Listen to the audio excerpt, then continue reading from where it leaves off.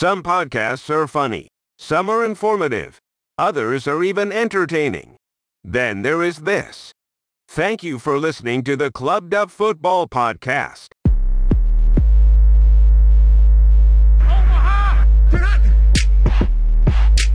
Welcome to the Clubbed Up Football Podcast, where the only question is, does your team make it into the club? Can he get in? No, he cannot! Welcome back, gentlemen. Hello, hello. Hey, Rob. Hey, Aldrin. Oh, I was leaving space for Aldrin to reply. That didn't happen. Oh, that was that was rough. I'd already said my hello, and then JB said hello. What did you want? Oh, what am I going to say hello again? And we just do an eternal circle? Let's just leave it space. Just leave it space. What we need to do here is now we're starting to expand our intro bit. What we need to eventually work to is doing like a barbershop quartet kind of thing of like a hello, hello, hello kind of thing. I feel like you drastically overestimate our abilities, but sure. I mean, the fact that you said a barbershop quartet and the immediate problem is we're a trio. Yeah, we can find someone else. He's still here, right? They're still around. We'll find someone an else. Intro segment. Yeah, to help us with it. This feels like something we should workshop rather than go straight into on the pod. But people nice. appreciate nice. our top tier professionalism and preparedness that we bring to the pod every There's week. a certain level of honesty and authenticity, Aldrin, isn't there, in the work we do? Yeah. And that's why, FeedSpot have us as one of their top 10 UK sports podcasts to listen to, right? This is the formula that the people love. And yeah, welcome back. Well, not only do I need to say hello, Happy New Year to you both. Yeah, Merry New Year. Calendar year has rolled over into 2024, but we continue with what the NFL still refer to as the 2023 season. But as the date probably points towards, is that if the 23 season is now in 24, it means we're getting to the sharp end. And I think that this weekend was, I don't know, I can't even get away with it, can I? Again, full of surprises. Although more surprises for me in terms of scoreline than necessarily winners. I mean, we're going to talk about it in loads of detail, I'm sure.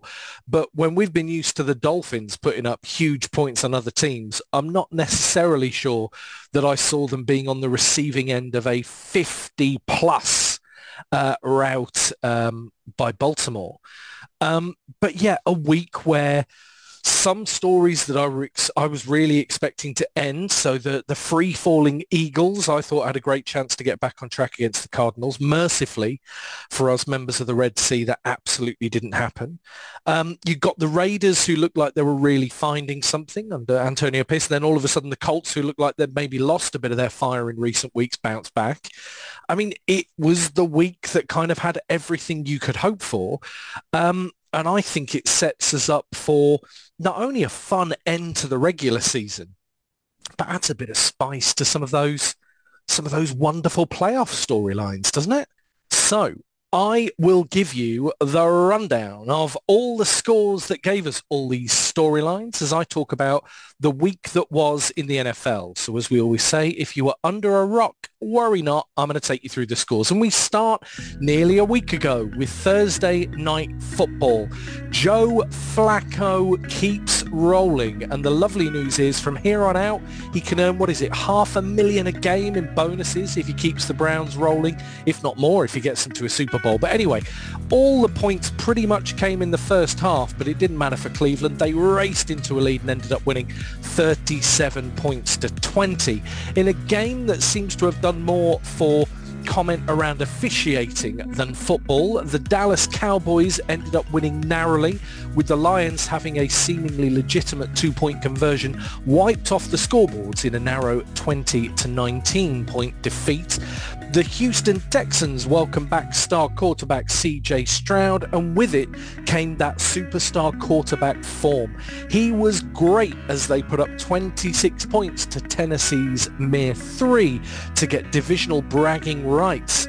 The Bears look like they'll be keeping their head coach next season. As much as I'm amazed by that, a 37 points to 17 win over Atlanta may add to ownership's confidence. And then a game we've already mentioned, the Baltimore Ravens and Dolphins were battling it out for the top seed in the AFC.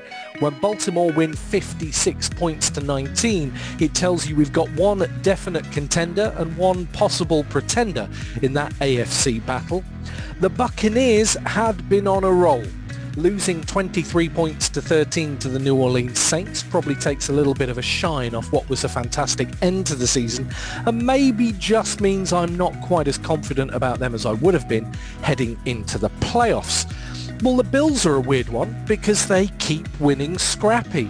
They were playing well earlier in the season, then an awful dip, and although the form hasn't necessarily improved on the field, the scores are much rosier. 27-21 over a Patriots team really that shot themselves in the foot with an awful lot of turnovers. What a game it might have been otherwise. Well, Eagles-Cardinals was a game that had a famous turnover, a 99-yard pick six for the Philadelphia Eagles, but in the end, amazingly, that wasn't enough. A 21-6 lead at halftime was completely turned on its head as AZ won 35-31. The Jags needed to get right. The Panthers are the perfect team to play against. Even without Lawrence at QB, CJ Beathard was able to lead an onslaught. 26 points to naught tells you all of Carolina's problems and maybe gets the Jags a little bit of form before they head in to the playoffs. We've already mentioned them. The Colts went in stone cold. The Raiders went in red hot. So what happens in the NFL? Well, Minshew puts on a show and gets the Colts over the line, 23 points to 20. And then in a game that, I don't know, was incredibly strange, the Rams looked great offensively, put up 26 points, but it certainly needs mentioning that the New York Giants put up 25 points in response, but it is LA that get the win, however narrow. If we're feeling good about the Baltimore Ravens on the AFC side, well, you can feel just as positive about San Fran when you look at the NFC. The Commanders did some pretty nice things, but pretty nice things are not even close to being enough against the 49ers. 27 points to 10 was enough with an Eagles loss to confirm the 49ers as the NFC's number one seed. The Seahawks and the Steelers, well, how I regret speaking down around Pittsburgh a few weeks ago. Since I proclaimed on this podcast they were kissing goodbye to Mike Tomlin's winning record each season, they've now won what I think is 3 straight. This probably the most impressive of the lot, 30 points to 23 over the Seattle Seahawks. And then the Chiefs and the Bengals. Although Cincinnati led early, the Chiefs kind of look more like their old selves. Let's hope that they're gearing up to what could be a great playoff run. 25-17 the final score there. And then in a game that I think the world could have happily done without, the Broncos and the Chargers was mismatches and misfiring from both teams all over the field. One team had to win though, and it was Denver, 16 points to 9. And then the Vikings have finally run out of steam, despite finding a formula that kept them relevant for a few weeks more than many of us expected. A 33-10 loss to the Packers ends their hopes of lifting a Lombardi. So there was the week that was in the NFL, gentlemen. If that was week 17, we've only got week 18 ahead. What were the storylines you pick out that were most important as we head to the sharp end of the football season? Yes, for me, the predictability of the good and the bad, I guess.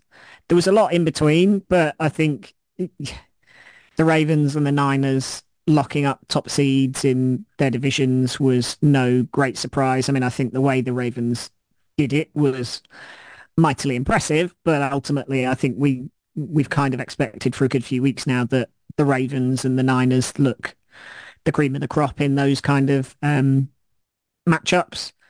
And then the predictability of how bad the Carolina Panthers is just becoming a bit depressing to watch, really. Well, actually, that's not true. Watching David Tepper throw drinks at Jags fans is always funny. But yeah, they're just...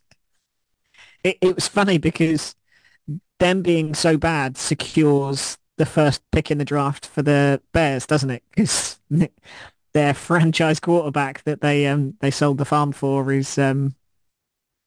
underwhelming, I guess, is the only way to describe it. I mean, I think you can say that they don't have a great deal of talent on that roster, but I do think they've got good enough receivers for him to be doing better than he's showing. I don't think the Texans, for example, have particularly better receivers than the Carolina Panthers. I think Adam Thielen's on 1,000-yard season though, so he's done well. But he's done brilliantly. Yeah, I think absolutely brilliantly. Kind of on that point, there's a really good point that you've made there, because the Cardinals, I think we've talked about, don't really have great receivers at the moment. Mm-hmm. They won at the weekend. The Texans don't really have great receivers. They won at the weekend. The Chicago Bears, who not only don't really have good receivers, but were missing their emerging tight end, and were also going with their number one receiver as the guy the Panthers traded because they didn't feel he was good enough, also won this weekend. That's the thing, isn't it? You expect, when you bring in a franchise caliber quarterback, supposedly from the draft, you expect them to elevate the players around them. To not put up a single point is... Well, I think it's just evidence enough of where maybe Bryce Young's at and where that whole organization's at. Now, that's not to say that next year, he might not be better. I think we've seen it enough where rookie quarterbacks maybe get a change of head coach and get some more talent around them and they improve. But they just don't see many of those shoots of talent that you see from players. I would say Justin Fields, maybe last year, you felt that way. There was shoots of talent in there and then he was inconsistent. He'd miss a few throws, but at least you felt like he could go and win a game and he had something about him. I guess the same could be said for, Trevor Lawrence in his first year. He didn't have a great first year, but there was games where he impressed and he did well. And I'd not really felt like I've seen anything of that sort from Bryce Young. He doesn't feel like a leader, and that's, I don't know, not a great position to be in. But he just doesn't feel like a leader, or he doesn't show enough for me. But yeah, I guess that was my takeaway, the predictability of it all. Niners and Ravens, cruising to respective titles, and then the Panthers being the basement dwellers is no great surprise based on what we've seen all year. Yeah, it's a weird one with Bryce Young, because you're right, he hasn't had enough of those flash moments that suggest there is a higher ceiling than his current performances are maybe suggesting. But really, the Panthers don't really have anything like the cap room or the draft capital to go and make another big splash. Yeah. So I think with them having two head coaches this year, both of whom really have not done a great job. I mean, it's not like there's really been even any kind of bounce after they moved on from Frank Reich. I mean, I almost feel like with the Panthers, they have to just go into next season as a do-over. They literally just have to treat Bryce Young as if he was a rookie quarterback all over again. Find a coach that has a compatible system that should ultimately play to his strengths. The biggest problem really for Bryce Young, because I mean, he gets a do-over, he gets to start again, is that Adam Thielen, I seem to think, is older than I always imagine. Isn't he something like 33 years old, something like that? He's actually quite old in the scheme of how old you think he is. Yeah, and I mean, I just think, and this isn't any kind of put down, and he could absolutely prove me wrong, but I don't think you can rely on Adam Thielen to have another season like this year. He has absolutely outperformed any expectation, and certainly his contract in Carolina. So I just think Carolina it's such a pity, because they are a proper lost cause, aren't they? I mean, they really are adrift of the rest. Yeah. Even those teams like the Bears, the Cardinals, those teams that have not had great years, even the Titans, are falling into that bracket if they're not careful.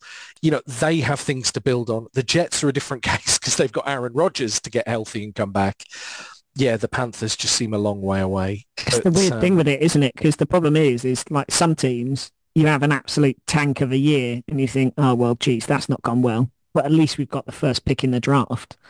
At least you've got a chance to get right or get some talent in. They don't have that next year. Their first round pick is their franchise quarterback now. So they haven't even got that capability to go and grab somebody young and talented in, a receiver in the draft or anything like that. They're kind of stuck with what they've got. And like you said, they haven't even got the cap room to go and bring real talent in. So they're a bit hamstrung with what they can do next year, I guess.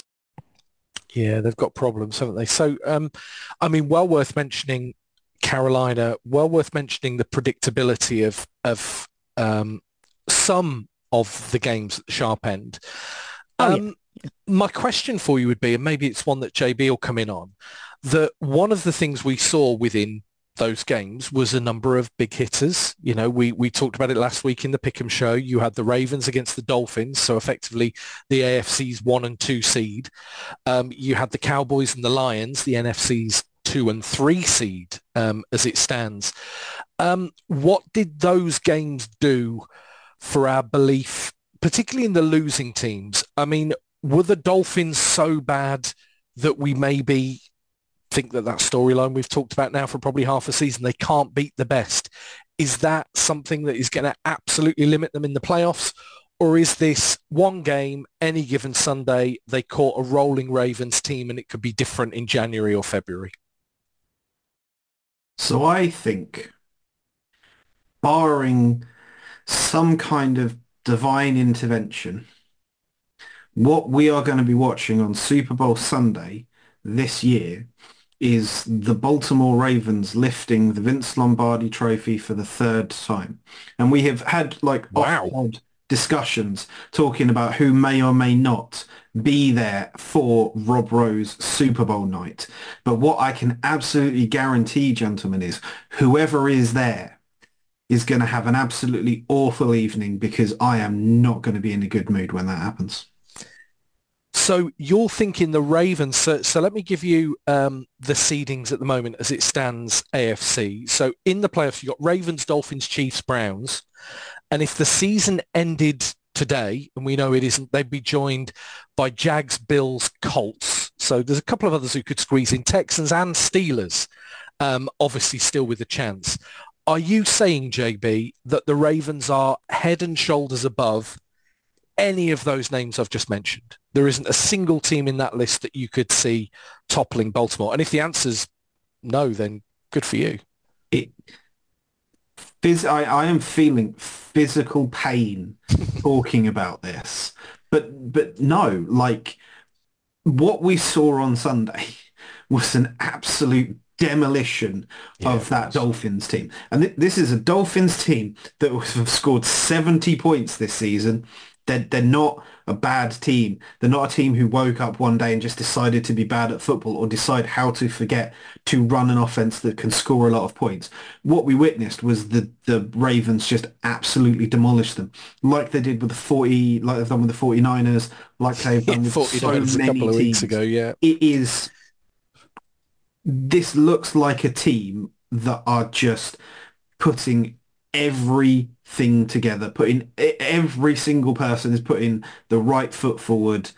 They're executing everything they need to. It's one of those kind of things. You can see the talking heads from the Ravens on America's Game talking about these games and being like, this was the one where we really knew we had it. And it's, I mean, don't get me wrong. I am, with apologies to any of our international listeners who might not understand this 90s Premier League football reference I'm about to make, but I'm going to get my Kevin Keegan on here, and I would love it if anyone beat them. Love it. Yeah, it worked out really well for Kev. I'm not sure I should call Kevin Keegan Kev. That's probably over familiar, isn't it? We'll stick with Kevin. I mean, it is a tad. It's fine. We know he's listening. Wait, yeah, obviously. So, I guess, I was going to say, Aldrin, who can topple them then? Where are you? Well, I just wanted to talk about the nearly rans, I guess, because JB's talked about the sure thing, and to be honest, I don't really disagree with him in anything he said. I do think the Ravens look the most complete team. I think the polish for Lamar's MVP candidacy was probably sealed at the weekend by putting 5 touchdowns on a premier team that could have, been a serious Super Bowl challenger, and still might be. Look, don't get me wrong, but, the Dolphins are one of the kind of premier teams this year, and for him to go out and score 5 passing touchdowns. And I think that's a really key thing. You know, he didn't run all over the shop. It's not like he ran for more than 100 yards. I think he was, 70, 80 yards, something like that. So nothing super splashy by his kind of mark. But 5 touchdowns through the air, I think, shows the progression that he's, not just him, but the organization has made in, you know, utilizing him as more of a pocket passer and not just a gadget player. But yeah, so I think Ravens aside, in terms of the almost ran teams, it was an interesting week, really, because some of those teams that you think are the real threats, or could have been the real threats, kind of flattered to deceive. So I'm thinking the Dolphins, you know, they got absolutely steamrolled. And I know JB makes a very good point. You know, they're a very good team, but equally they've lost to the Bills this year, you know, and they're not good form Bills. So they do have a bit of that history for not beating the best, like you mentioned. And again, to come up very short against the Ravens, you know, you lose to the Ravens on a Justin Tucker 60-yard field goal at the end of the game, then so be it, like live with it. But to get absolutely railroaded like they were was not great. The Eagles, again, losing to, I'm going to say it, Rob, not a great Arizona Cardinals team. No. And I say that with not just this season, but even in the game, the Cardinals didn't feel great. And then all of a sudden they just put plays together. I think it was more a case of the Eagles not being able to finish drives or get into the end zone that undid them. Because the Cardinals, you felt like the Cardinals are good enough to come back in games, and they've done that a fair few times this year. You know, they've shown heart, they've shown fight, and Kyler and some of those receivers are not bad. But the fact that the Eagles just never really punched it in enough was a big thing, because they, like you said, they were at 23, 21, 6 up in the first half. Yeah. All you have to do is go and put another touchdown or 2 in. Don't feel like you have to go and blow them out 70 odd points, but 2 or 3 touchdowns was more than achievable and would have put the cards to the sword. But they never, ever did that. They kind of let them back in, and then the momentum shifted, and they don't have it in them to kind of turn that around. So I am going to, weirdly enough, I'm going to jump in here to defend the Cardinals. So you, Rob, tag me in, right? You tag out for this one, okay? Because I agree with elements of what you were talking about there, Aldrin. But for me, it's not like it wasn't a case of the Eagles Cardinals back in the game. To me, it was watching that and being the Cardinals coming out after after the break at the start of the second half, and just essentially being like, no, we are not having this. We are absolutely not having this. We are the better team today, and we are absolutely going to go out and prove it. And yeah, the Eagles made errors by not putting on points when they needed to, but it felt as the game wore on that the Cardinals were just one of those teams that weren't going to be denied. It didn't matter what the Eagles did. The Cardinals adamantly were not going to lose that game. James Conner was not going to let his team lose. It's like literally like, that's fine. If we get the ball back with 30 seconds, I will run the length of the field. I will run through everybody if I have to. I am not putting all this work in to lose. I do. I get it, and I totally agree with you. But equally, good teams don't let that happen. Like, when you're that far ahead, just ice the game. That's all you need to do. Here's the problem, right? And I think it kind of combines both your points. The Eagles aren't playing well. And here's my rationale for it. The Cardinals had 6 points at the end of the half. But actually, they'd put together 3 long, really impressive drives to get in the red zone. Now, in the red zone, Kyler Murray got sacked. I think the first time they were down there, they had to settle for 3. They obviously had that 99-yard pick 6 that was a miscommunication with a young receiver, but it had been a good drive to that point. And then again, Prater, has a short field goal. So they drove the ball down the field against the Eagles defense 3 times, something the Eagles actually didn't do as well against the Cardinals as the Cardinals were doing against them. And then in the second half, it wasn't like the game flipped on its head. It's just the Cardinals finished those drives. And again, I mean, I'm a Cardinals fan and obviously a passionate Cardinals fan, so I have a greater level of attention on this than there would anything else. But there's an amazing moment, and you can kind of see it in some of the NFL videos that accompanied the game and have come out afterwards, where Kyler Murray goes onto the field for the game-winning drive. And Jonathan Gannon turns to, I think it's Drew Pensing, and said, did you see that look in Kyler's eyes? He's going to go and win us the game. And it felt like they were in that groove. It felt like they were in that mode. Now, they're a team with young receivers, inexperienced players who make mistakes. But actually, at a fundamental level, you've got their core players, their franchise names, Connor, Kyler, and I mean, look, there probably isn't that many more, right? But you look at those, Buda Baker, actually, you look at the 3, 4, 5 standout players the Cardinals have got, and actually they're all playing pretty well. Yes, there are mistakes from younger players. Yes, it isn't a complete package. But the Eagles, you're absolutely right, a team that has absolutely made their name in the last few years on great defense, couldn't stop them. Couldn't stop Connor, couldn't stop those short runs from ultimately, we're not talking about big, tall receivers. It was obvious what the Cardinals were going to try and do, and the Eagles still couldn't stop it. So as average as the Cardinals are, that is a problem if you're the Philadelphia Eagles, because I think any one of those teams in the playoffs, NFC side, the 49ers will do that to you. The Cowboys will definitely do that to you. The Lions will do that to you. And actually, for all of their flaws, the Rams will do that to you.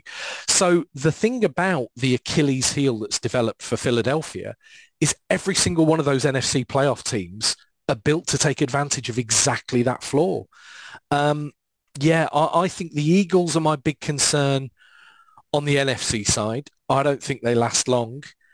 On the AFC side, I don't know. I'm loving the Browns. Let's hope this roller coaster never ends, right, for Flacco and the Browns. How do we feel about the Chiefs? I mean, a win against a Burrow-less Bengals, if we can call them that. Are Kansas City a threat? So this is kind of where I'm looking at it from. The Ravens are the best team in the league. Regardless of conference. But in part because they are the consistent team in the league. Who's the second best team in the league?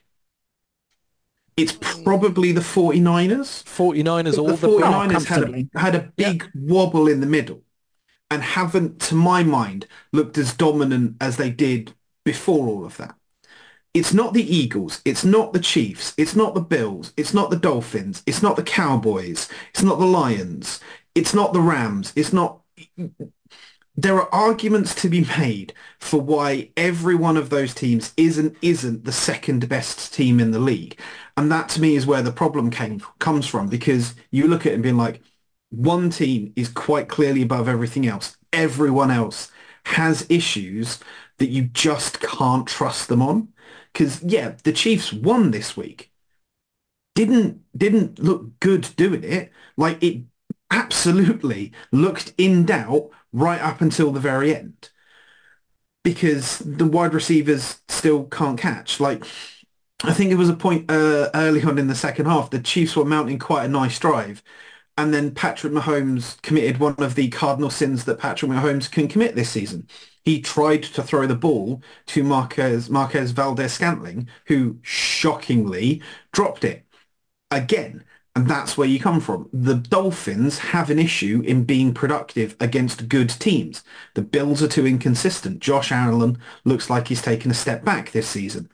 The Jags don't have Trevor Lawrence consistently, don't have consistency at all. The Texans are great and plucky and give their all, but they don't have the players, the star power to compete at that level. The Browns are great. I also really like the Browns at the moment, but I think I just love the narrative of the Browns and Joe Flacco coming out of the thing. But one thing people were talking about this week was the comparison, the fact that the Jets had every single option at quarterback that the Browns now have. The Jets could have hired Joe Flacco. And anyone who says that, and anyone that says, oh, we knew this is who Joe Flacco was, is flat out lying. There is absolute works of fiction coming out of their mouths, because the Joe Flacco that we saw last season was absolutely 100% washed. No way. One of the reasons we were talking about Joe Flacco as the comeback player of the year in the chat group was because nobody expected this to happen. So there's still the worry that when the clock strikes midnight on the season and we move into the playoffs, is Joe Flacco going to turn back into a pumpkin? it's it's fascinating stories. I would be so much more into it if it wasn't the Ravens that I needed someone to be good enough to beat. I mean, I love the Flacco story because he looks healthy. I mean, you forget, even after he won the Super Bowl with Baltimore, and we're going back, 10 years, after that, he was plagued by back injuries, still as a younger man, still in his prime. I think you could argue that, the back injury took him out of his prime. Let's say that maybe. He looks healthy. And for as long as he can stay healthy, you said it last week, JB, he has not forgotten how to be a good quarterback. He's in a team where he gets a certain level of protection. I mean, I felt that actually the Jets did a pretty good job of trying to get to him at times last Thursday. But I don't know, I'm with you. I think even with all the romance of that storyline, the Ravens have a bit of romance of their own, don't they? I mean, Odell Beckham Jr. has started to do Odell Beckham Jr. type things. You add him to Flowers and actually a number of receivers there. I don't know. I think however romantic and however exciting the Browns story is, I think even there you struggle to say they're a match for Baltimore in the way I think you could make an argument to say the Lions, for example, would be a match for the 49ers. I think the NFC looks the more competitive conference.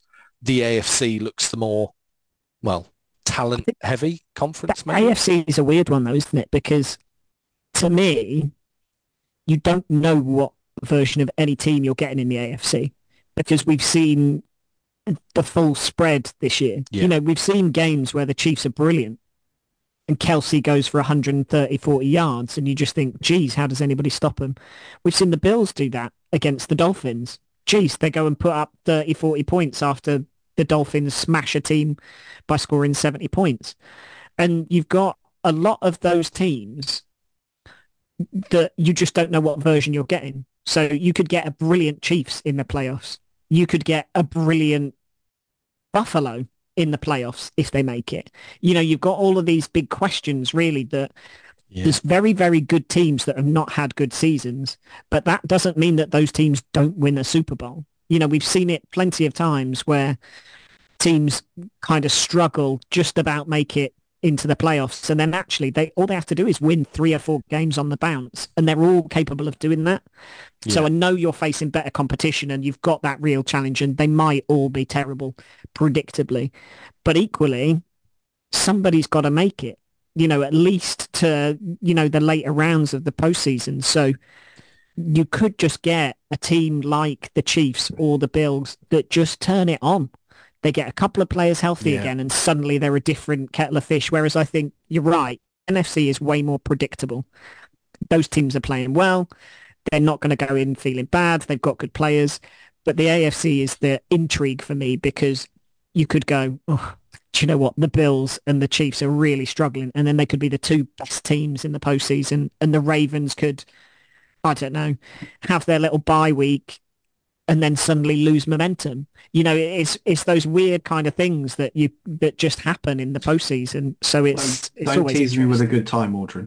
Don't dangle that carrot in front of me. You know what I mean, though? Sometimes that bye week is like a poison chalice because, I don't know, they go, oh, do you know what? We've got nothing to play for in week 18.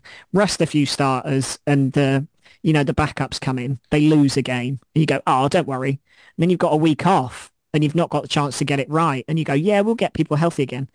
And then you go into the first week of the postseason with no momentum. That's what that AFC group feels like because you've got the question marks about, geez, what if one of these teams just gets hot now? And that's the thing that I just don't know. I think we are in the midst, entertainment-wise, of the remake being the thing. Games are getting remade and remastered all the times. We're having remakes of classic movies and everything like that. And I think what we are looking at now is a remake of the greatest story ever told. I don't know how we're going to get there, and I don't know what point of the playoffs this will need to occur. But honestly, Joe Flacco leading the Cleveland Browns into empty Bank Stadium and winning, knocking those Baltimore Ravens, who are only there because the owner left Cleveland to do it, encapsulates every single thing I love about a story, and it includes the Ravens losing in horrific fashion and Ravens fans crying. And it just, if 2024 is going to be a better year, I am asking the fates, please give me that. Oh, right. I love what you've created there. I still think I'd be more excited by Matt Stafford going into Detroit to play the Jared Goff-led Lions. I think that's the one I'm kind of half looking forward to. But look, I mean, you make very strong arguments. You could well be right. The thing for me, and the only thing I want to say now about the Ravens is, remember they were down against the Dolphins. Remember the Dolphins got out to a lead, started the game with 2-3 really good drives. And you know what? That was something I was thinking, against a good team, when they fall behind, a team that can continue to score and continue to apply pressure, what do Baltimore do? The answer was obliterate them. I mean, I can't see past Baltimore, but maybe, Aldrin, you're onto something and I'll be left with egg on my face. It won't be the first time, as regular listeners to this pod will know. But there is the recap of the week that was week 17. We're now going to flip our attentions to week 18, pick out the big games that are going to mean something, still playoff berths up for grabs, as we've been talking about, and also that all-important word momentum as we get into real January playoff football. But before we do, gents, after a mediocre showing last week where Aldrin won very comfortably, actually, in the NJB, 2-0 in our end-of-year special, we're back to the usual format, the toughest quiz question in all of podcasting. And this week is an absolute banger. Now, listen very carefully, as the question is not without its complexities. Once you got your head around it, quite straightforward to answer, though, I hope. So, heading into this season, there were two pairs of quarterback and wide receiver who had combined for 4,000 yards in their first 3 seasons playing together. So this is a quarterback wide receiver tandem, pairing if you will, who have combined for 4,000 yards in their first 3 seasons together. So heading into this season, those two pairings were Kirk Cousins to Justin Jefferson in Minnesota and Josh Allen to Stephon Diggs in Buffalo. Now, the reason this is interesting is we had 2 heading into this season. There have only been 2 others in the history of the National Football League. So I want to know, can you name either of those pairings, quarterback and wide receiver, who have combined for 4,000 yards in their first 3 seasons as teammates? So you're looking for a quarterback and a wide receiver. There are 2 pairs in the history of the NFL. Prior to these that I've just mentioned, either one of them. And I'll say that these will be names you will be aware of. These are people you will have heard of. We're not going back to like the 1950s for me to pluck these famed names out. These are players you will be familiar with. You're looking for either one of the 2 remaining pairs. All make sense? Beautiful. So that was this week's No Google All Noodle. For those of you playing along in Listenerland, I will come back for the answers from our esteemed contributors at the end of the show. Gives you time to keep your thinking caps on. But with that done, let's move from the recap element of our show to the pick'em element. In week 18, I want you guys to pick out the game of the week. Tell us which players and which battles will matter, and ultimately predict the winner, namely put the team you think is going to get the dub into the most exclusive club in all of podcasting, Club Dub. Aldrin, you always kick us off first. Your game of the week, please, for week 18. This was tough because I was going down the list really looking at games that actually matter, not necessarily, the games that that could be like the big headline games, but really the ones that are actually going to make a difference in terms of playoff implications. And I hate to say it, but selfishly, one that stands out to me is the Texans against the Colts, because that really is whoever wins is in. Both teams, it's on the line. Oddly, we can all win the division as well, which feels bizarre. I mean, the Titans can't, obviously, but the Texans, Colts, and Jags can all win, although it kind of feels like the Jags might well have that one sewn up, as long as they don't lose. But yeah, the Texans Colts game will be an interesting one because it's a very different matchup to the one we had earlier in the year. Anthony Richardson, I think, ran in 2 touchdowns against the Texans in that first game. And, CJ Stroud had a CJ Stroud game. I think he threw 2 touchdowns, no interceptions, and was pretty clean throughout. So it was a close game. Now, we're a very different team in the sense that we've got and have had Gardner Minshew for a good stretch of the season. And overall, we just kind of seem to find ways to win, broadly speaking. Not every game, and we certainly have our flaws, but the Colts certainly seem to be able to get it done and do enough to win, and we keep games tight. Pretty much, we're scoring over 20 points every game, which, considering you've got a backup quarterback and probably one notable receiver and then a few mix of young and talented throughout. So the fact that we put up 20 points pretty much every game this season has been nothing short of impressive and shows how Steichen's really schemed things and created ways for us to put ourselves in positions to win. The Texans, on the other hand, have been without Stroud for a few weeks prior, through concussion. And then all of a sudden, when he's back, they look like the steamroller that has been the Texans and their offense when he's at the helm. So overall, I think it'll be a really interesting matchup because it matters for both teams. Both teams can make the playoffs. Injuries have hit both of us hard, I think. Both teams have struggled throughout the last few weeks with various different injuries. Obviously, the Texans lost Tank Dell to that nasty leg fracture, and they've had CJ Stroud out, like I said. The Colts, we've had Jonathan Taylor and Zach Moss in and out throughout the season due to injury. So that running back room's been a bit up and down.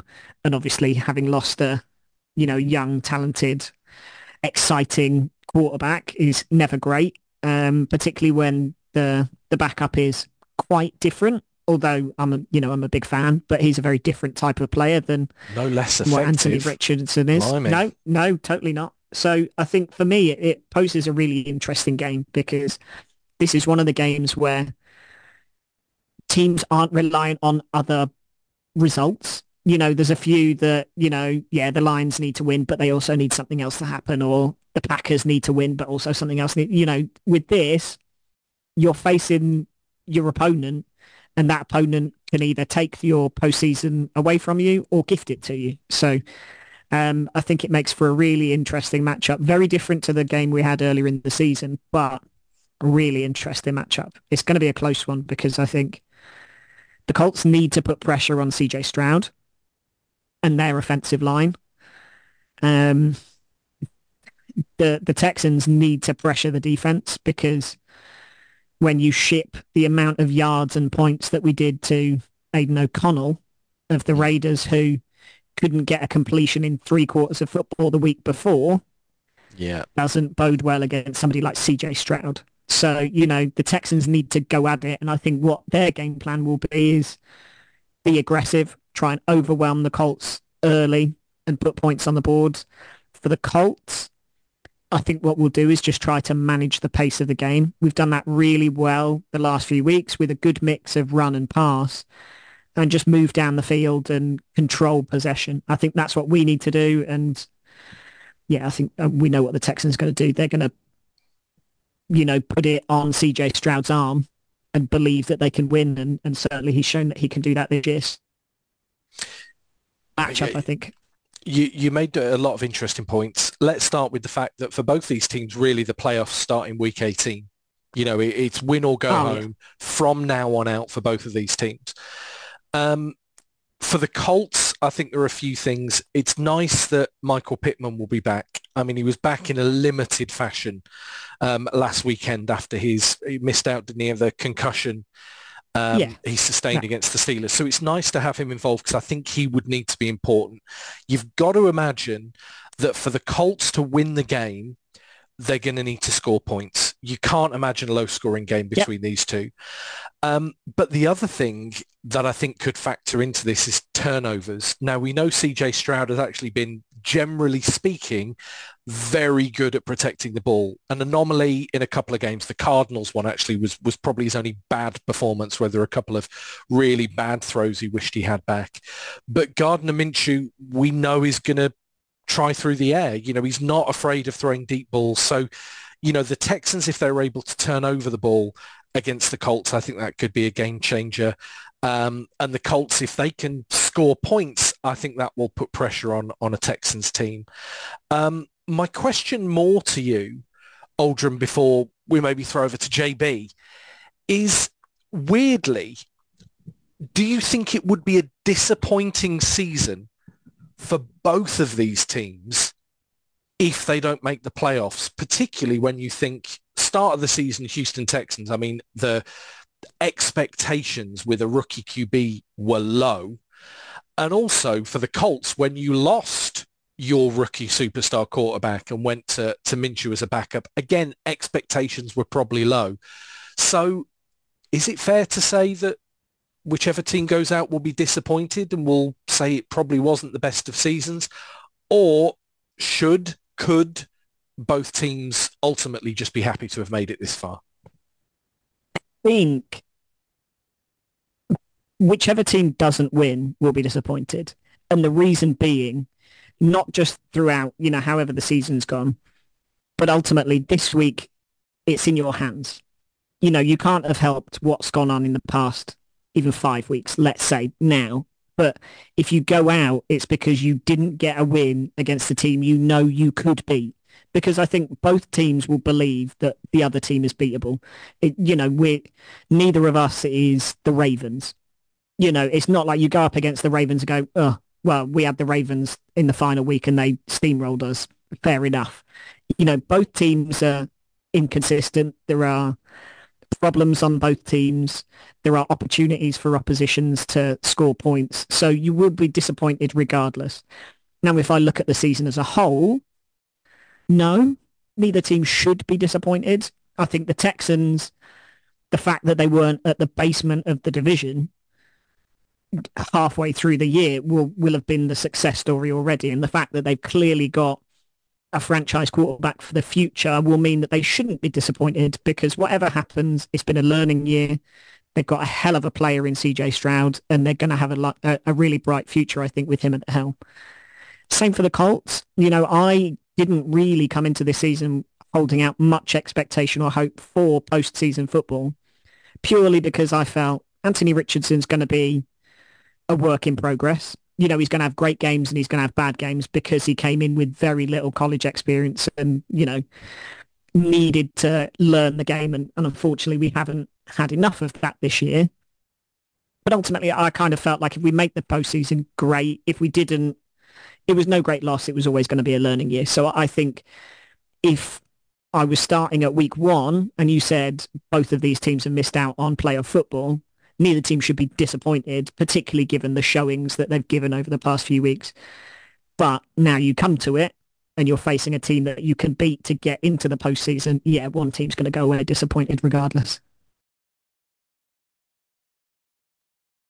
For me, and Apollo, kind of going back a little bit here, part of the attraction for this game is kind of the what if of this could have been playoffs on the line, CJ Stroud versus Anthony Richardson, and how much of a different game would it be? How different would the Colts feel with that kind of... we would have cruised it. I would have been really confident. But that genuinely, I think I would have been really confident. But as it is, I'm not. There was something, I think it was Tony Romo. Who's Tony Romo's partner? Jim Nantz. That took a while. Jim Nantz said at the weekend, it's the season of the backup quarterback.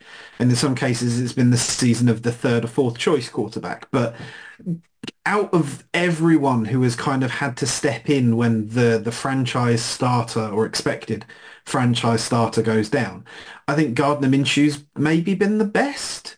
Like, he has been the most Comfortably the consistent, I best. think, at the I think latest. he was coming in to the season, the one backup quarterback that you thought they could still be a starter somewhere. They should be still be a starter somewhere versus some of the caliber that was starting elsewhere. I mean, yeah, I don't know. I don't know if you've watched the last two games, but I think Mason Rudolph's making a good case for that kind of tier for himself. I don't know if you've paid attention. Anyway, we're not talking that guy is going to go in at like senior stock manager at Costco, not junior. You know, he's put his stamp on his CV really well. He can sell you a kitchen and then drive off in his Lexus, which, as we all know, is the Japanese Mercedes. Yes.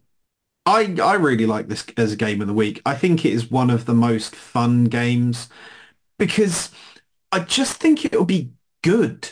These are two good teams, and you've got two good quarterbacks who are not afraid of standing in the pocket and throwing the ball. They're not scared of understanding that they need to be mobile. They need to extend the plate and move and sort of escape the pocket to let something develop downfield. I think Minshew has always, like, even going back to like the Jacksonville days, has always had that kind of like headband, bandana wearing gunslinger mentality of a guy who is completely aware of the fact that his career as a starter could be over like tomorrow. Like, if the Colts don't win this could be the last time Gardner Minshew starts a football game for anybody ever. It'll be a crying shame. I don't think it'll happen, but it could. And I think he's embraced that in terms of how he just carries himself and how he treats every game. Well, CJ Stroud has to be the rookie of the year on offense at the very least.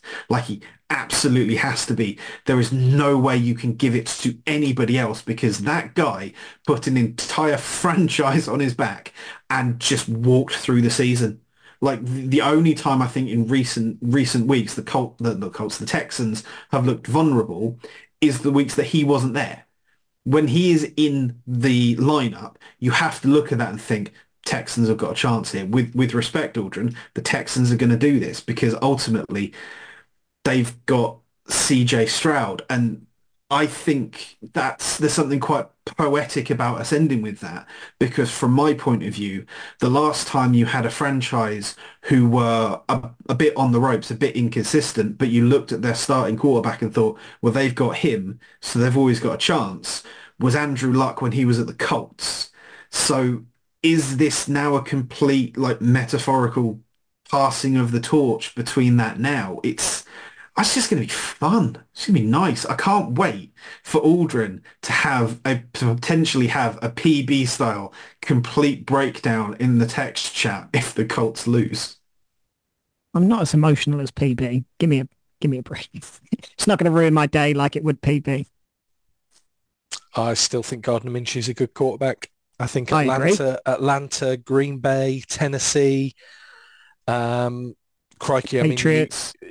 Most the Steelers. Most of those teams. I mean, there are a lot of teams that could do far worse than starting somebody like Gardner Minshew. Turns the ball over too much, but, you know, again, find me a quarterback that doesn't. If you're outside the top 10, I'm not sure you could really say that anybody's particularly good when it comes to ball security in big games. Anyway, Aldrin, I mean, I'm not surprised you picked this game on the one hand, right? Because it's the game that matters most. It's the standout game of the week.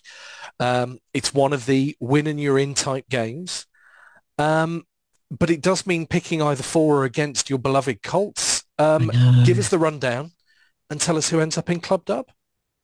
I think it will be a very close game. And like you say, I do think it will come down to who manages the game best and doesn't turn over the ball. And I do hate to say it, but that's going to be the Texans.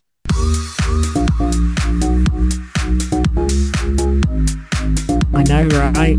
Picking against your own team's never great. Wow. But picking against your own team in this big a spot. I mean, I don't mind picking against the Cardinals when they're, 3-10 or whatever we are. I hate to say it, but I've seen enough of CJ Stroud to know that he is a very, very good quarterback and he's just better than Gardner Minshew. And I think that's what it'll come down to because I don't think it's going to be, neither team's going to blow the other team out. But I think if it comes down to it and a team needs to put a long drive together. I can see CJ Stroud doing it, and I can't necessarily feel like we're a shoo-in yet. But I wouldn't be disappointed with the season. I think the fact that we've gone the majority of this year without Anthony Richardson and got this close shows that we've got enough pieces and enough talent there. And when we get a healthy and firing Anthony Richardson, then I'd be really confident next year that we'll blow out the division. So, well, there you go. But I might do, maybe I'm doing my JB mind trick and, when he picks the Ravens,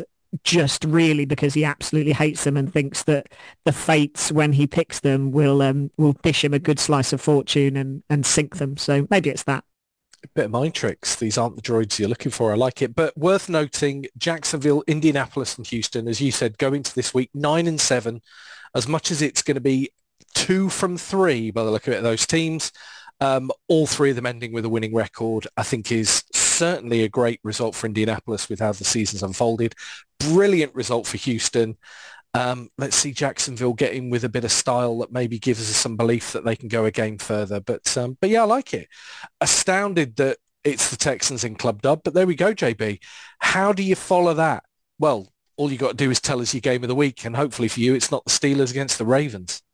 Don't worry, it's not the Steelers against the Ravens. I have talked enough about the Ravens this week. I already feel like I need to go and have a shower afterwards.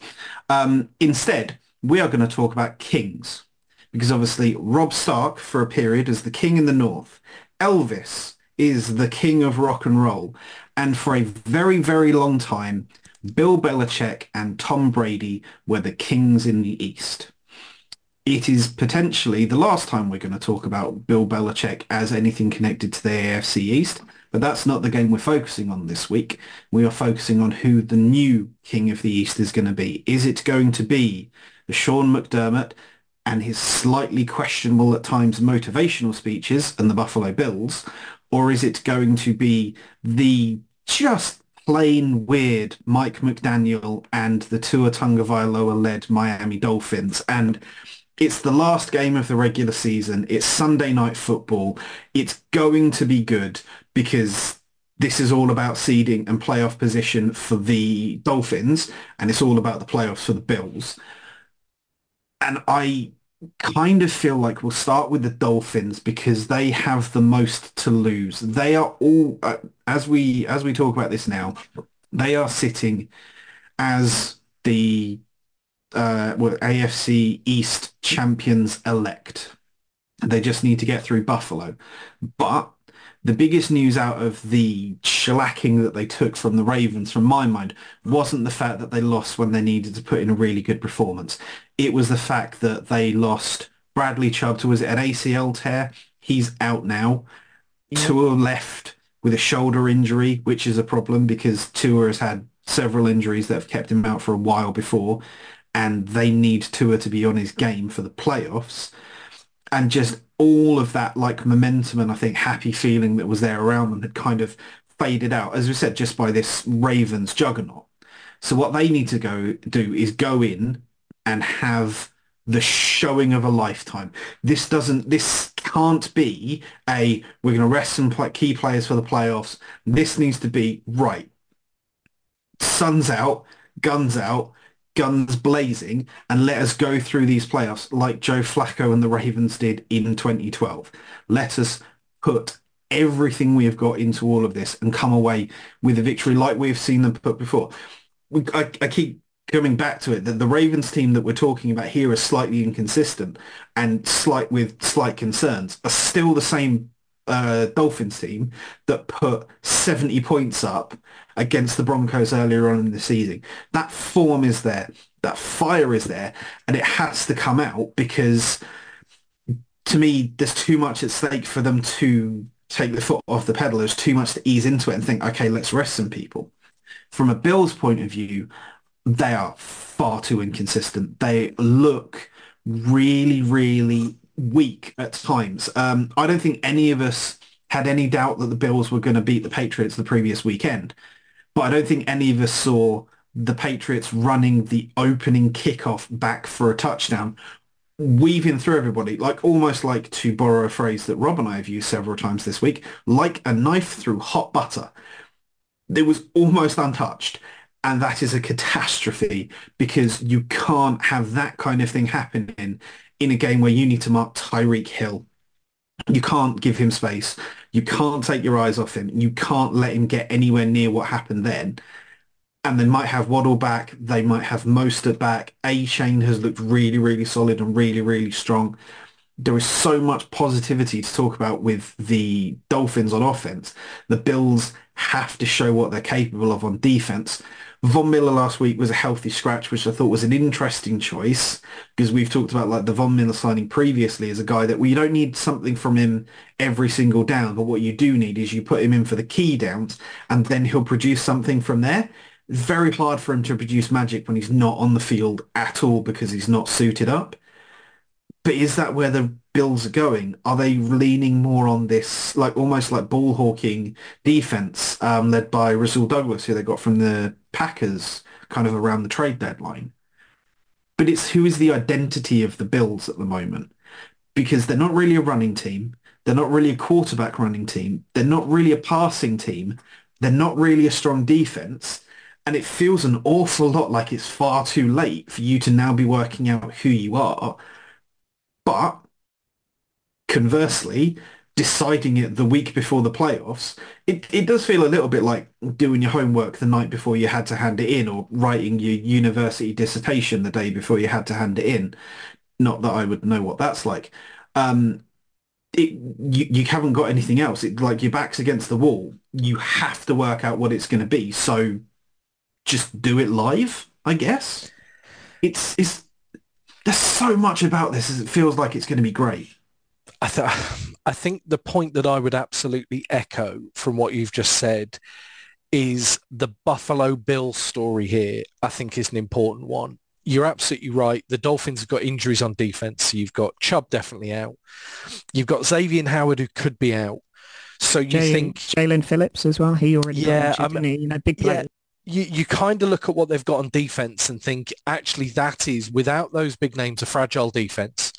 That if the Bills are able to get anything going offensively, those are, pretty reasonable conditions to try and, refire that offense to kind of give them a bit of confidence, get them in a bit of a rhythm going into the playoffs. The weird thing with Buffalo is they've won, 5 out of their last 6, and I think their last 4. Their last defeat was that overtime defeat to the Eagles, feels a long time ago for Philadelphia, I'm sure. But the weird thing is despite the fact they are one of the form teams in the NFL, you're right, JB, we have not seen what we expected from Buffalo. We have not seen that high-octane offense. We have not seen that biting defense. So form, look, is inarguable when you look at the record books, but look, we're not seeing anything that should really put them, toe-to-toe as contenders with some of the teams we talked about earlier in this pod. The Dolphins, weirdly, it looks like Tua could and should play. But you know what? Even if some of these big names don't, the Dolphins are already in. It's a great situation for them to get a few people healthy over the next couple of weeks and go again. You don't replace Bradley Chubb. I think Chubb has kind of gone under the radar a little bit with what he's been able to do in certain games.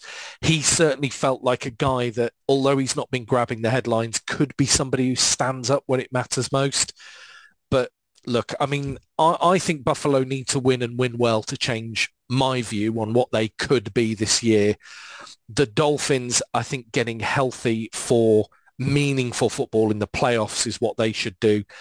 I almost wonder if Xavier Howard, if Tua Tagovailoa, we've had obviously Hill and Waddle actually miss games over the last month. If any of them feel like they are not quite right, and actually A-Chain had to play, didn't he, instead of most at the wicket. So if anyone feels 50-50, I expect them to be dressed in civvies and sat on the bench. So all of that says to me that Buffalo need to go make a statement. Yeah, I would agree. It's kind of like we touched on. It's weird for me because the Bills, you could get a great version of the Bills and Josh Allen, or you can get a terrible version of Josh Allen and ultimately the Bills. I think they very much ride this year on his energy and, you know, where he's playing at, because we saw him in London and he was a bit flat. He didn't really stretch the field, and ultimately they were just poor. No urgency was there until it was far too late. But, you know, then equally they had weeks before that where they destroy a really good team in the Dolphins, you know, coming off that high win. So you've got this real weird version of whatever iteration of the Bills you get. They could be great, they could be poor. I mean, I think this year that connection between Diggs and Allen doesn't really feel like it's been there, and whether that's the plays not being dialed up for it or them just not finding that groove. But that's been the one big missing link, because it's felt like in the past few years, well, you know, it's part of the quiz question, you know, they've connected so well for so many yards, and this year that doesn't feel like it's worked. And then you've got other players. One of the most frustrating players, particularly if you have him in fantasy, is Gabe Davis, because that guy can have a 200-yard game and a 0-yard game, and you don't know what version you're going to get. And that feels exactly like what the Bills are like overall. You've got such talent in there, and then every now and then they just suck. And then the next week they'll just catch on fire and be great. So it's kind of like I was saying, you just don't know what version you're going to get. Now, I'm with you. I expect the Dolphins to rest a whole bunch of important players, because as much as I agree with you, JB, they could do with a statement and going well. I think if I was them, I would feel I've made my statements this year. What I need all those players to be healthy that can make a statement the week after. You know, they don't have to beat the Bills. They do have to beat whoever they face in the postseason. And I think if you've got a chance to rest Mostert, A-Chain, Waddle, Hill, Tua, who have all been banged up, particularly the last 2 or 3 weeks, what you don't want to do is force them into a game and have them roll an ankle or tweak their shoulder, and then you've got to play, who's it, Mike White? Is he their backup quarterback in the postseason? Like, you can't afford that. You can afford a loss to the Bills and dust it off and go, well, that wasn't great. That sucks a bit. But at least we're in the postseason and we've got a chance against whoever. What you haven't got a chance at is the postseason if really, I hate to say it, but 1 or 2 of those gets injured in the postseason. Yeah. I really think they're out of contention, because without Hill, they're a real different proposition. Without Tua, they've got 0 chance. So I think there's a couple of those players that you lose 1 or 2. Yeah. Defense, you can lose players, and don't get me wrong, you can't afford to lose people like Bradley Chubb. But if you score 50 points and the other team scores 40, fair enough. You know, you can live with that. What you can't afford to do is give up 30 points without Bradley Chubb and then put 7 points on the board because you've got Mike White running the show. So I'm kind of with Rob to a degree. I agree with you. They need to make a statement win, but I think they'll be more bothered about the week after. The weird thing, JB, for me is this whole, because I mean, we talk about Buffalo being inconsistent. It's a Josh Allen conversation, isn't it? For me, I mean, you can look at offense, defense, rushing, all this. So Josh Allen in the win against the Cowboys threw for less than 100 yards. Here's the tail of the tape from the win over the Patriots at the weekend. Josh Allen, 15 of 30 passing, 169 yards and an interception. No. I mean, those figures, those stats, his stat line actually is helped by the fact he had 2 very short yard rushing touchdowns down in the red zone. Even they were off short fields. Stephon Diggs, 4 receptions, 26 yards. This is meant to be the partnership that they build their team around. I mean, a championship defense isn't going to take them far enough with the rest of the talent in the AFC. The Bills need to find their formula, and it needs to be found this weekend for me. But you have made a very compelling argument for the Dolphins and what they need to do too, JB. So we're back to you for closing remarks and putting one team beyond the velvet rope. In the last 14 games between these 2 teams across both the regular season and the playoffs, Buffalo have won 12, lost 2. And what I am here today to tell you, gentlemen, is that after this weekend, in the previous 15 games between these 2 teams, the Bills will still have only won 12 because we are welcoming the Miami Dolphins into Club Dub. Someone hit the Miami Vice theme tune. Oh, we can't afford that. Crikey. You've said this several weeks running, and Rob is never going to afford it. Yeah, it's like how much money do you What think I'm manifesting. What I'm doing is That's I'm a budget. subconsciously planting this idea into Rob's head that eventually it will pay off somehow. I can't know even how hum this it. works. We're not even allowed. Do you know what? The only point I would want to add, actually, and Aldrin and I nearly got to it, is actually I can see a Mike White-led Dolphins beating the Bills. I do think that's possible, even with all the different things we talked about. But wow, if I'd have had to guess with the two games you picked, who would be partying away in the most exclusive club in all of podcasting, I would not have had the Texans and the Dolphins in Club Dub. Wow, this is what people tune in for, gentlemen. Gold standard podcasting as ever.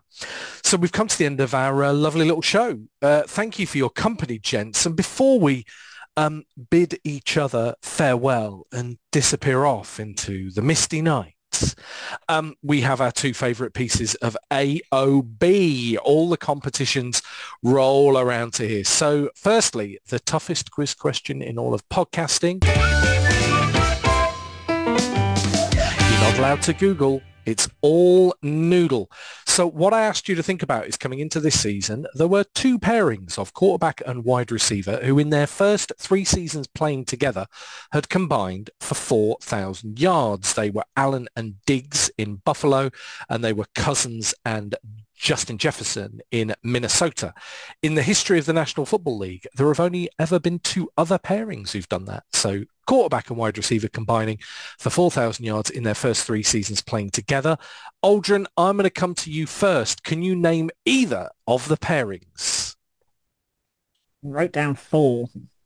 You've written down 4. Crikey, JB, have you written any down? I've written down 2. Okay, well, let's start off with kind of a tennis-like rally where you name your best guess, Aldrin. Then I'm going to go to JB's best guess and so on. And because there are 2, I'll mention if you get it right at any point. So, okay. Aldrin, your best guess. Philip Rivers and Keenan Allen. Incorrect. Ooh, JB. That was my banker. JB. Joe Montana and Jerry Rice. Incorrect. Aldrin. Okay, right. Matt Ryan and Julio Jones. Incorrect. Jeez. JB. What I really love about this is Aldrin has gone, as I would see it, fairly modern, whereas I have not, because my other guess that I wrote that's what we're about, JB. You do the past, I do the present. Someone play the bread advert music for this. Yeah, we can't do that anymore. Troy Aikman and Michael Irvin. Incorrect. Jeez. Now, right, I'm going to give you a clue. Can I do my 2 others first? And then go on. If I'm completely wrong, which seems likely because the first 2 I gave were the ones that I was sure must have done 4,000 yards. Aaron Rodgers and Devontae Adams was one that had. Incorrect. God, we're really scraping the barrel. Last effort. Ben Roethlisberger and AJ Brown. It's not there either. No. Incorrect. Jeez. Do you want a clue? Sure. Are they football players? They are football players. And most of them. The 2 pairs I'm looking for, right? So the 2 separate pairs, there is a strong connection between the separate pairs. So as well as the pairs I'm looking for, those pairs are connected to each other. No, because he was a tight end. Yeah, I had some tight ends in there. Genuinely, I don't know. I thought all of those must have been on for like 4,000 yards, surely, in their first 3 seasons together. Joe Burrow and Jamar Chase? I don't think so. Incorrect. No. Do you want the strongest clue going?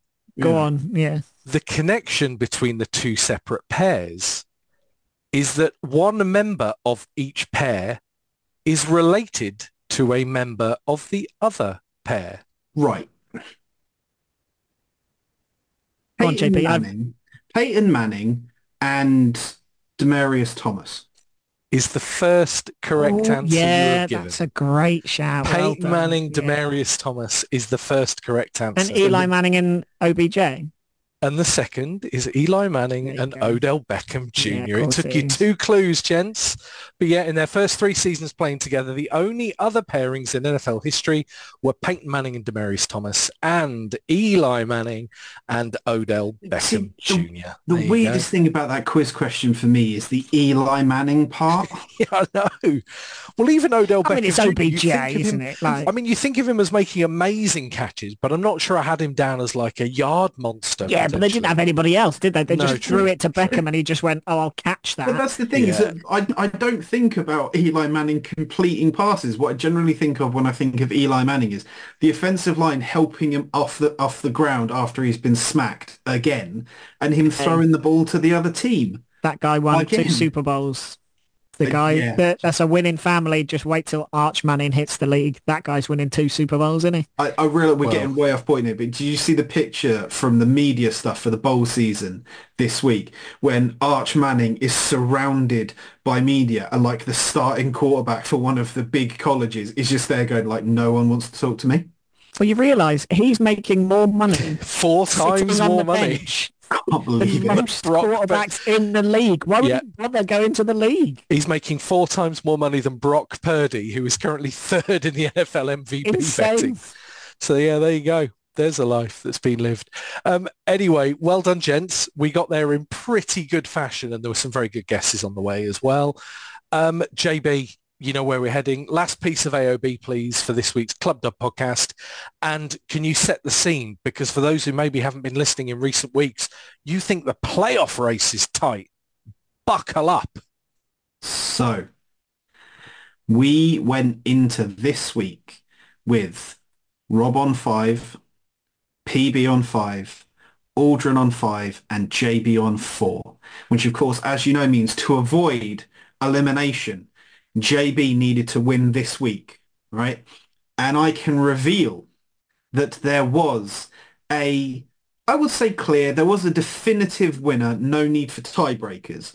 Nice. It was, for all of JB's fans out there, and I know Aldrin's dad is the only one out there. Thanks for listening, Nick. I unfortunately, with 10-6, I finished last. I think my inability to pick the Ravens came back to haunt me. Yeah, I mean, at least you're consistent. I think that's the takeaway for the year. Both fantasy and pick'ems, you've been consistently bottom of the league. Let's move on from this season as quickly as possible. But you talk about consistency. One of the consistent things on the podcast this season has been duplicate scores, and we had another one of those as Rob and Aldrin. You both scored 11 and 5 for joint second. Which means PB with a 12 and 4 takes his 6th victory of the season. So wow, rubbish. This from a guy that supports Arsenal and the Tampa Bay Buccaneers. Both of them got smashed at the weekend, but nonetheless, well done, Phil. Well, let's just hold on there because let's talk about situations right now. JB eliminated, which means going into the final week of the season, one of 3 people can win. And I'm ecstatic because this is the closest that it has ever been. It's always been already won by this point. So if PB wins, he wins outright.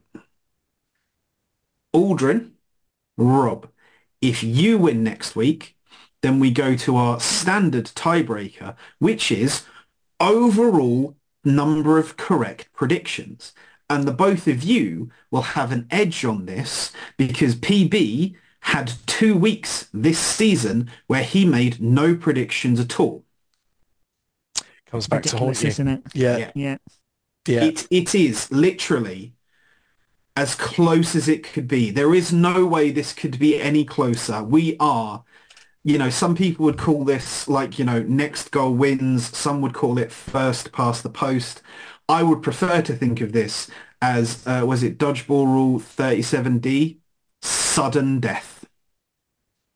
Nice. And actually, I think the level of drama with our Pick'em challenge this year deserves to be on ESPN 8 The Ocho.